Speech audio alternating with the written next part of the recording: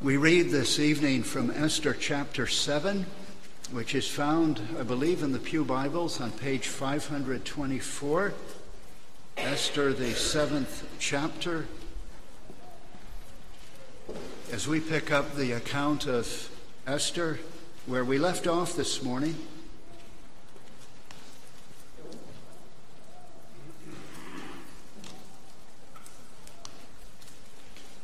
hear the word of the Lord as it's found in the 7th chapter of the book of Esther. So the king and Haman went in to feast with Queen Esther, and on the second day, as they were drinking wine after the feast, the king again said to Esther, "What is your wish, Queen Esther? It shall be granted you. And what is your request? Even to half of my kingdom it shall be fulfilled." Then Queen Esther answered, "If I have found favor in your sight, O king, and if it please the king, let my life be granted me for my wish, and my people for my request. For we have been sold, I and my people, to be destroyed, to be killed, and to be annihilated. If we had been sold merely as slaves, men and women, I would have been silent, for our affliction is not to be compared with the loss to the king." Then King Ahasuerus said to Queen Esther, "Who is he and where is he who has dared to do this?" And Esther said, "A foe and enemy, this wicked Haman." Then Haman was terrified before the king and the queen.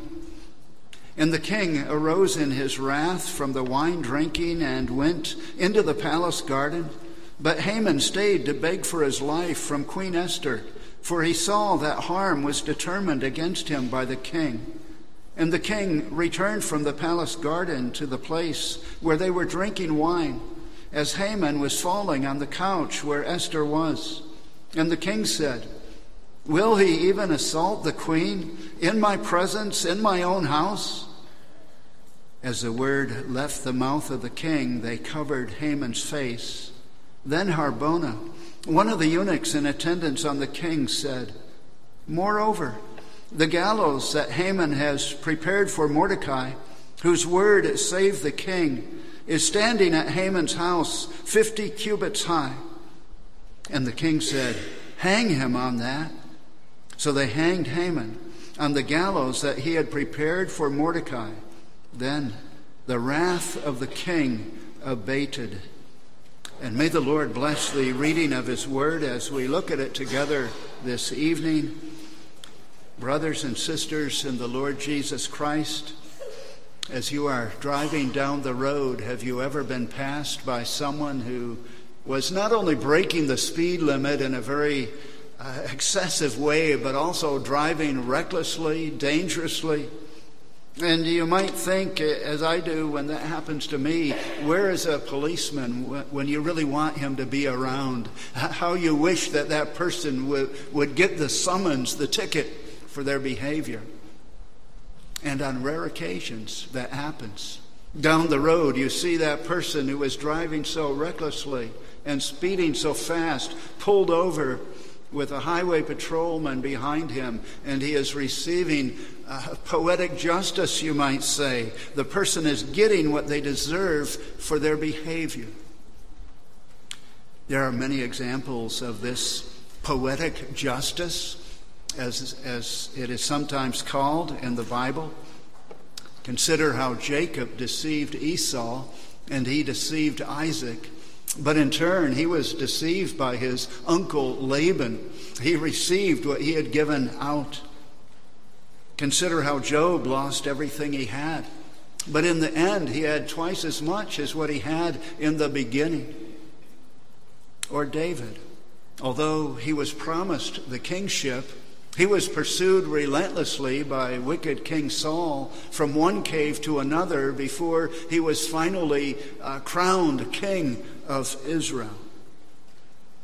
But here in Esther chapter 7, God's poetic justice reaches a high point, a literal high point, Here we see Haman hanged on the very gallows that he built for Mordecai. And not only does Haman get hanged on those gallows, but he makes a total fool of himself in the process. When Esther exposed him as the adversary of the Jews, a wicked, vile enemy of her people, the king left the room in a rage.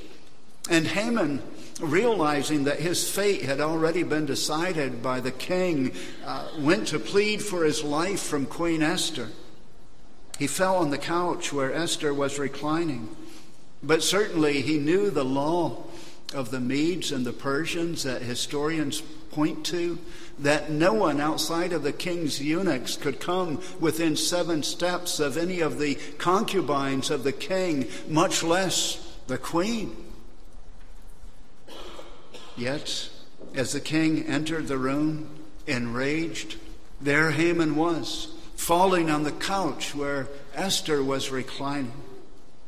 But things would get even worse for Haman. His face was covered, which was commonly done for those who were facing execution in that era and in that nation. And although he could not see the king's eunuch, Harbona, he could hear him speak. In verse 9 and verse 10, then Harbona, one of the eunuchs in attendance on the king, said, "Moreover, the gallows that Haman has prepared for Mordecai, whose word saved the king, is standing at Haman's house 50 cubits high." And the king said, "Hang him on it." So they hanged Haman on the gallows he had prepared for Mordecai. And then the chapter closes by telling us that the king's anger abated.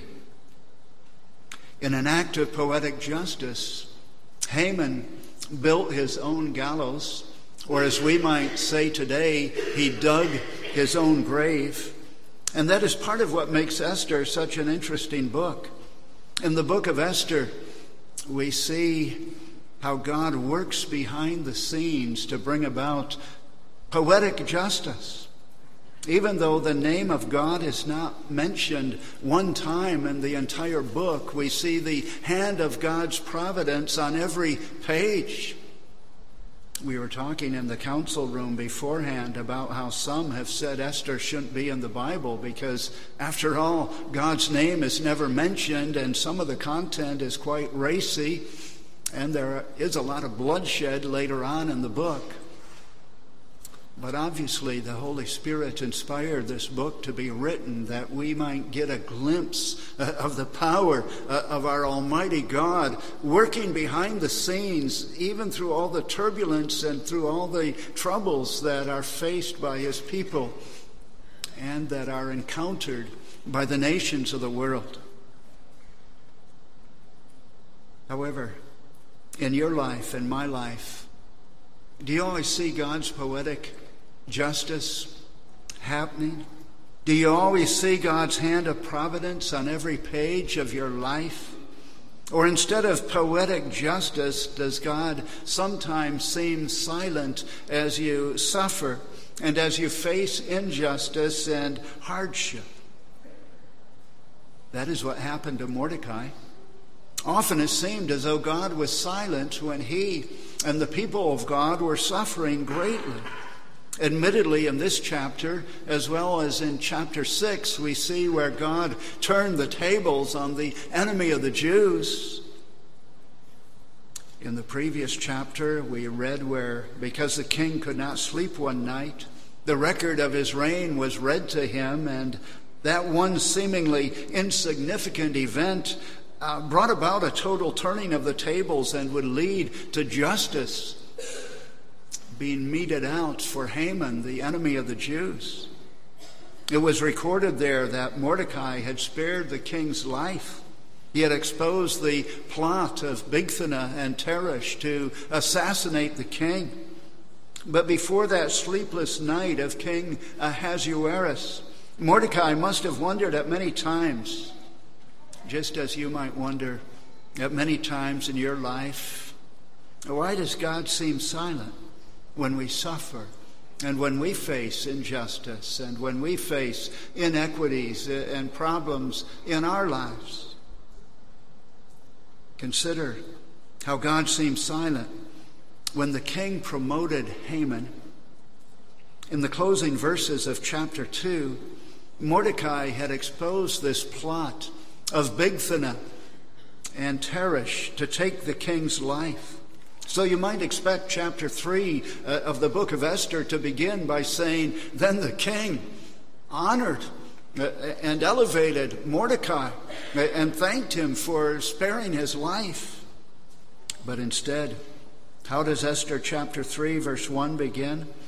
It says, after these events, after the king's life had been spared by Mordecai, King Ahasuerus honored Haman, son of Hammedatha, the Agagite, elevating him and giving him a seat of honor higher than any of the other nobles. At that time, from a human perspective, it would be logical to promote Mordecai. Yet God was not only silent, but actually allowed the enemy of the Jews, the enemy of his people, to be elevated and to be given a position of great power in the government of the Medes and Persians. The same was true when Haman plotted the destruction of the Jews. Esther 3, verse 5 and 6 describes how when Haman saw that Mordecai would not kneel down or bow before him and pay him honor, he was enraged. Yet, having learned who Mordecai's people were, he scorned the idea of just killing Mordecai. Instead, Haman looked for a way to destroy all Mordecai's people, the Jews, throughout the whole kingdom of Ahasuerus. It was God's people that Haman was plotting to destroy. From our point of view, it would only make sense for the Lord to send down one sure bolt of lightning and do away with Haman, or at least open the ground and have the earth swallow him up the way the Lord had the ground open up and swallow Dathan and Abiram and many others in the Old Testament era. But instead, God was silent.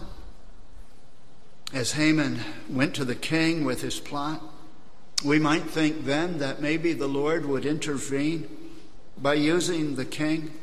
We might think after the king hears this plot, he will realize that Haman is really a vile, wicked person. He's bloodthirsty. He wants to kill a whole group of people within the king's kingdom, within the Medes and the Persians. Surely the king will react. But here again, God remained silent as the king took off his signet ring, which represented the vast power of the Medes and the Persians, and he gave it to Haman. He gave him carte blanche to do whatever he desired to do with the Jewish people. And through it all, God was silent. In a similar way, at the end of chapter 5, we find Haman building those gallows that were 75 feet high.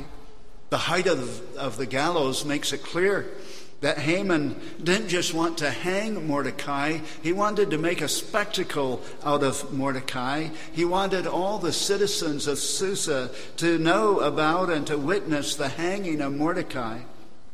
And there again, it seemed as though God was silent.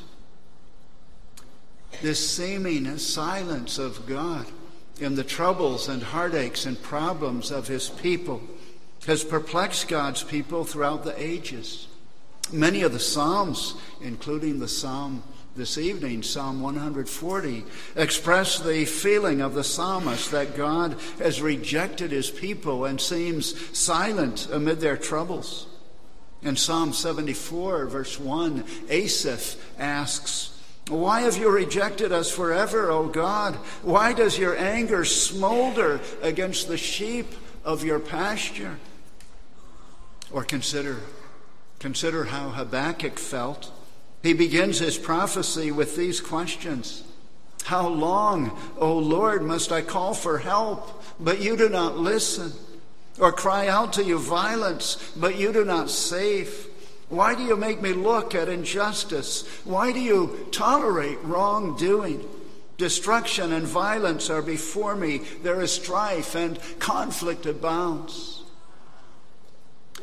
And if we are honest, we will admit that the silence of God in our lives can also be perplexing and frustrating at times. We face tremendous obstacles, maybe not a Haman who wants to literally hang us, but we face the gallows of our own problems that are so tall and imposing and loom over us and threaten to undo us, along with the sin within us that torments our soul, and it seems as though God is silent. So often it seems that no matter how fervently we pray or seek God's face and wisdom, he remains silent. How then are we to react to the seeming silence of our God? When God seems silent, we need to remember, first of all, that he is not bound by time.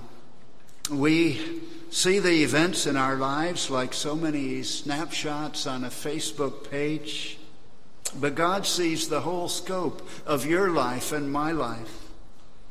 He ordained the number of days that each one of us will live, and he knows the experiences that we will face and the challenges that will come into our lives.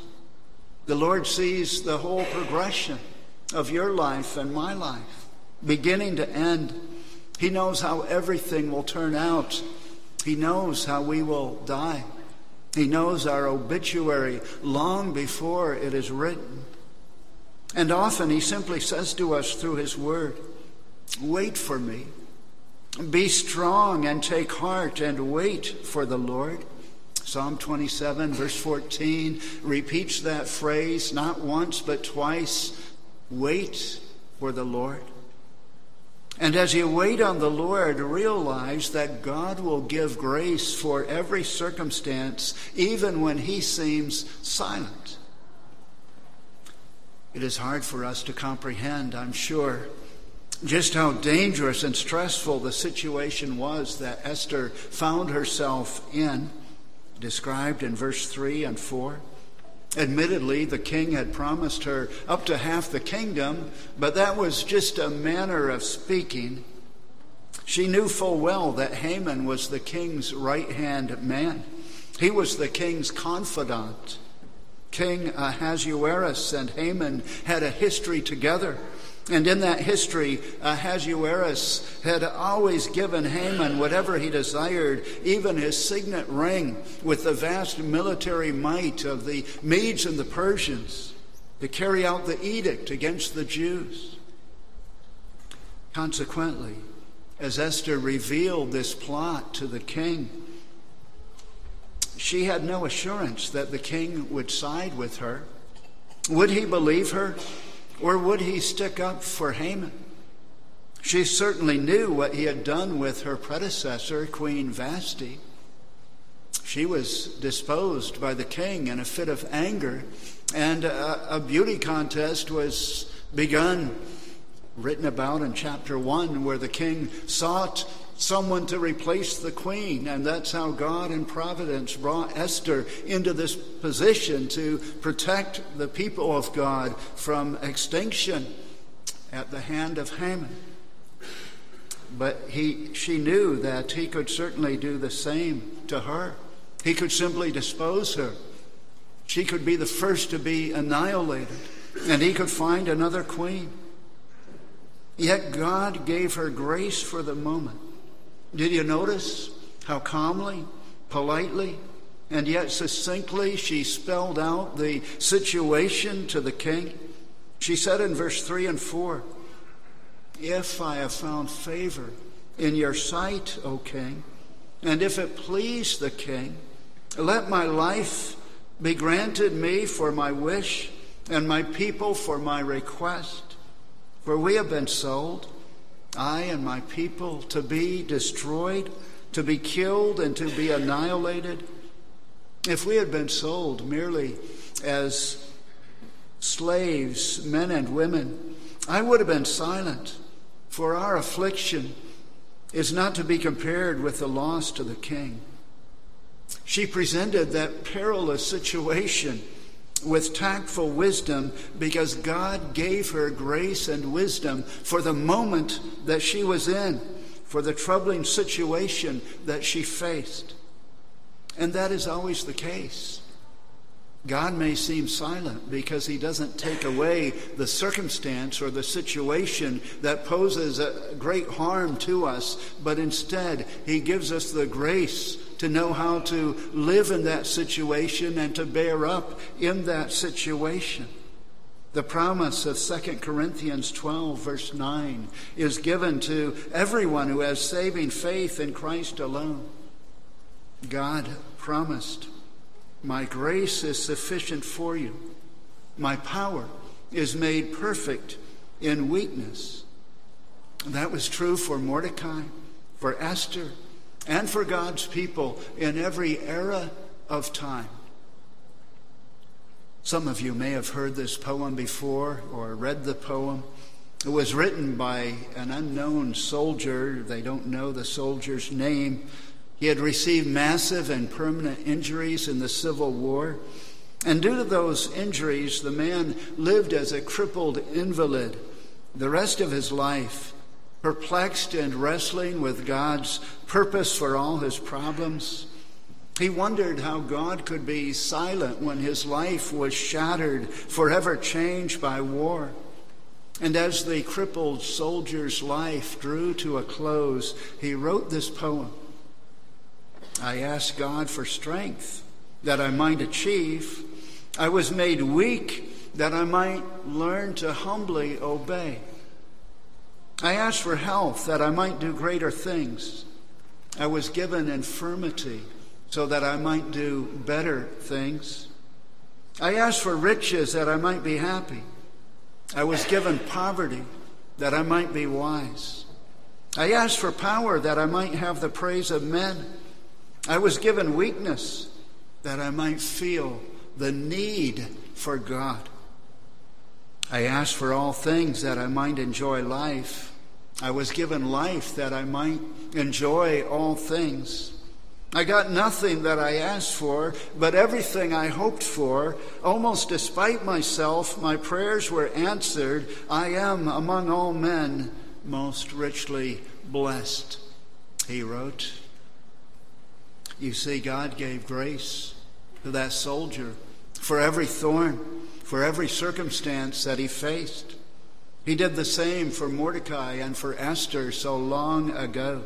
He did the same for the Apostle Paul and everyone else who has saving faith in him alone. And God promises the same for you and for me. He promises that his grace will be sufficient for whatever comes up in our life. His promise is not to remove the thorn or the troubling situation, but that his grace will indeed be sufficient.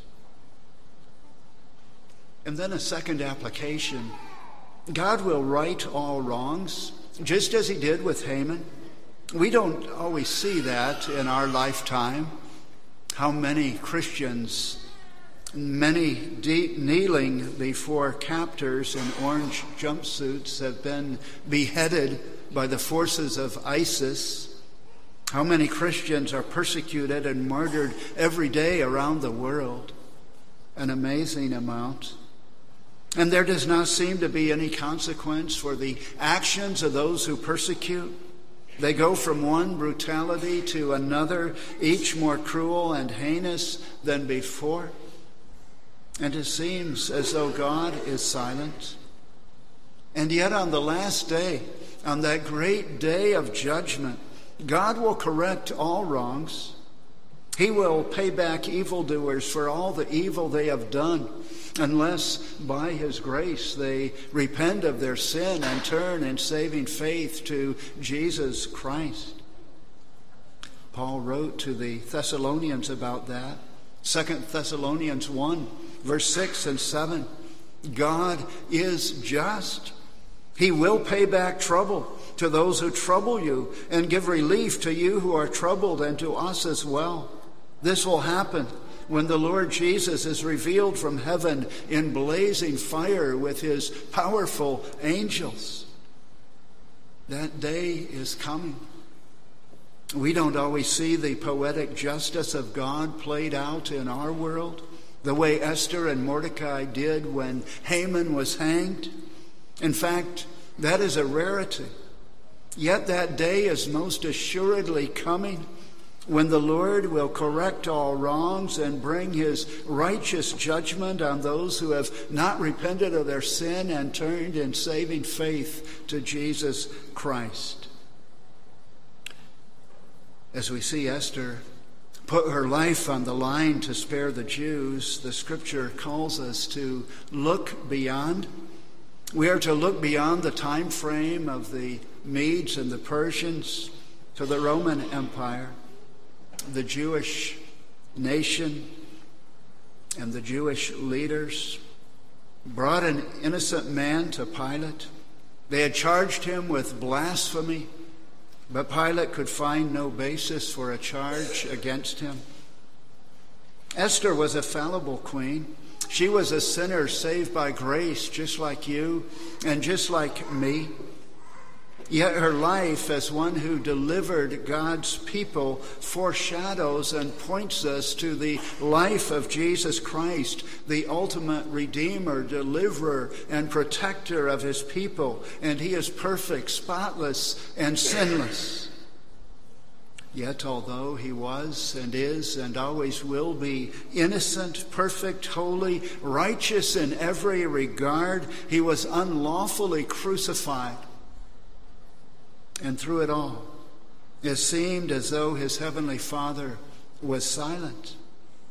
It seemed that way to those who mocked him. They called out, "If you are the Son of God, come down from the cross." He saved others, but he can't save himself.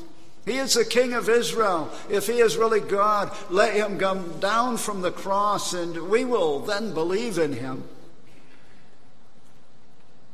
It also seemed as though God was silent to those who wept and grieved, to the disciples and Mary and Martha and the others with them. But it didn't only seem as though God the Father was silent to those who witnessed the crucifixion of Jesus. It seemed that way to Jesus as well. His last words included that agonizing cry recorded in Matthew 27, verse 46. About the 9th hour, Jesus cried out with a loud voice, saying, "Eli, Eli, lema sabachthani?" That is, my God, why have you forsaken me?" But it was a rhetorical question. The eternal Christ knew from all eternity that he would be forsaken by his Father. The justice of God requires that the penalty for sin be paid. The perfect justice of a perfect, righteous God required that the curse of your sin and my sin be borne. God would not be just if there was not a perfect payment for our sins. None of us could pay. Only someone perfect could bear the curse of your sin and my sin. Only someone without even a shadow of sin, not even a minute trace of sin, would qualify to pay the penalty. The only one who fits that description is God himself. Thus, to pay the penalty for your sins and for mine, the eternal Christ took on human flesh. He did so with the express intent of paying the penalty for sin so that God would be, in the words of Romans 3:26, both just and the justifier of the one who has faith in Jesus. Haman's death was poetic justice. He deserved exactly what he received. The death of Jesus was perfect justice, even though the innocent, righteous, holy Son of God was declared guilty. It was perfect justice, not that Jesus deserved the cross, but that the perfectly just God would allow himself to be crucified. By doing so, he satisfied his own righteous requirement that the penalty for sin must be paid. And he paid the penalty 100%, completely. On the road to Emmaus, after his resurrection, Jesus explained to some of his disciples what was written about him in all the scriptures. Yes, even Esther, without any mention of God's name in the entire book, is pointing us to Christ. He is the ultimate and perfect Redeemer, protector, and deliverer of his people. Do you confess him as your Redeemer from sin, your Savior, your Lord? If so, you know of a deliverance that is far greater than the deliverance that the Jewish people had through the work of Esther back in her day.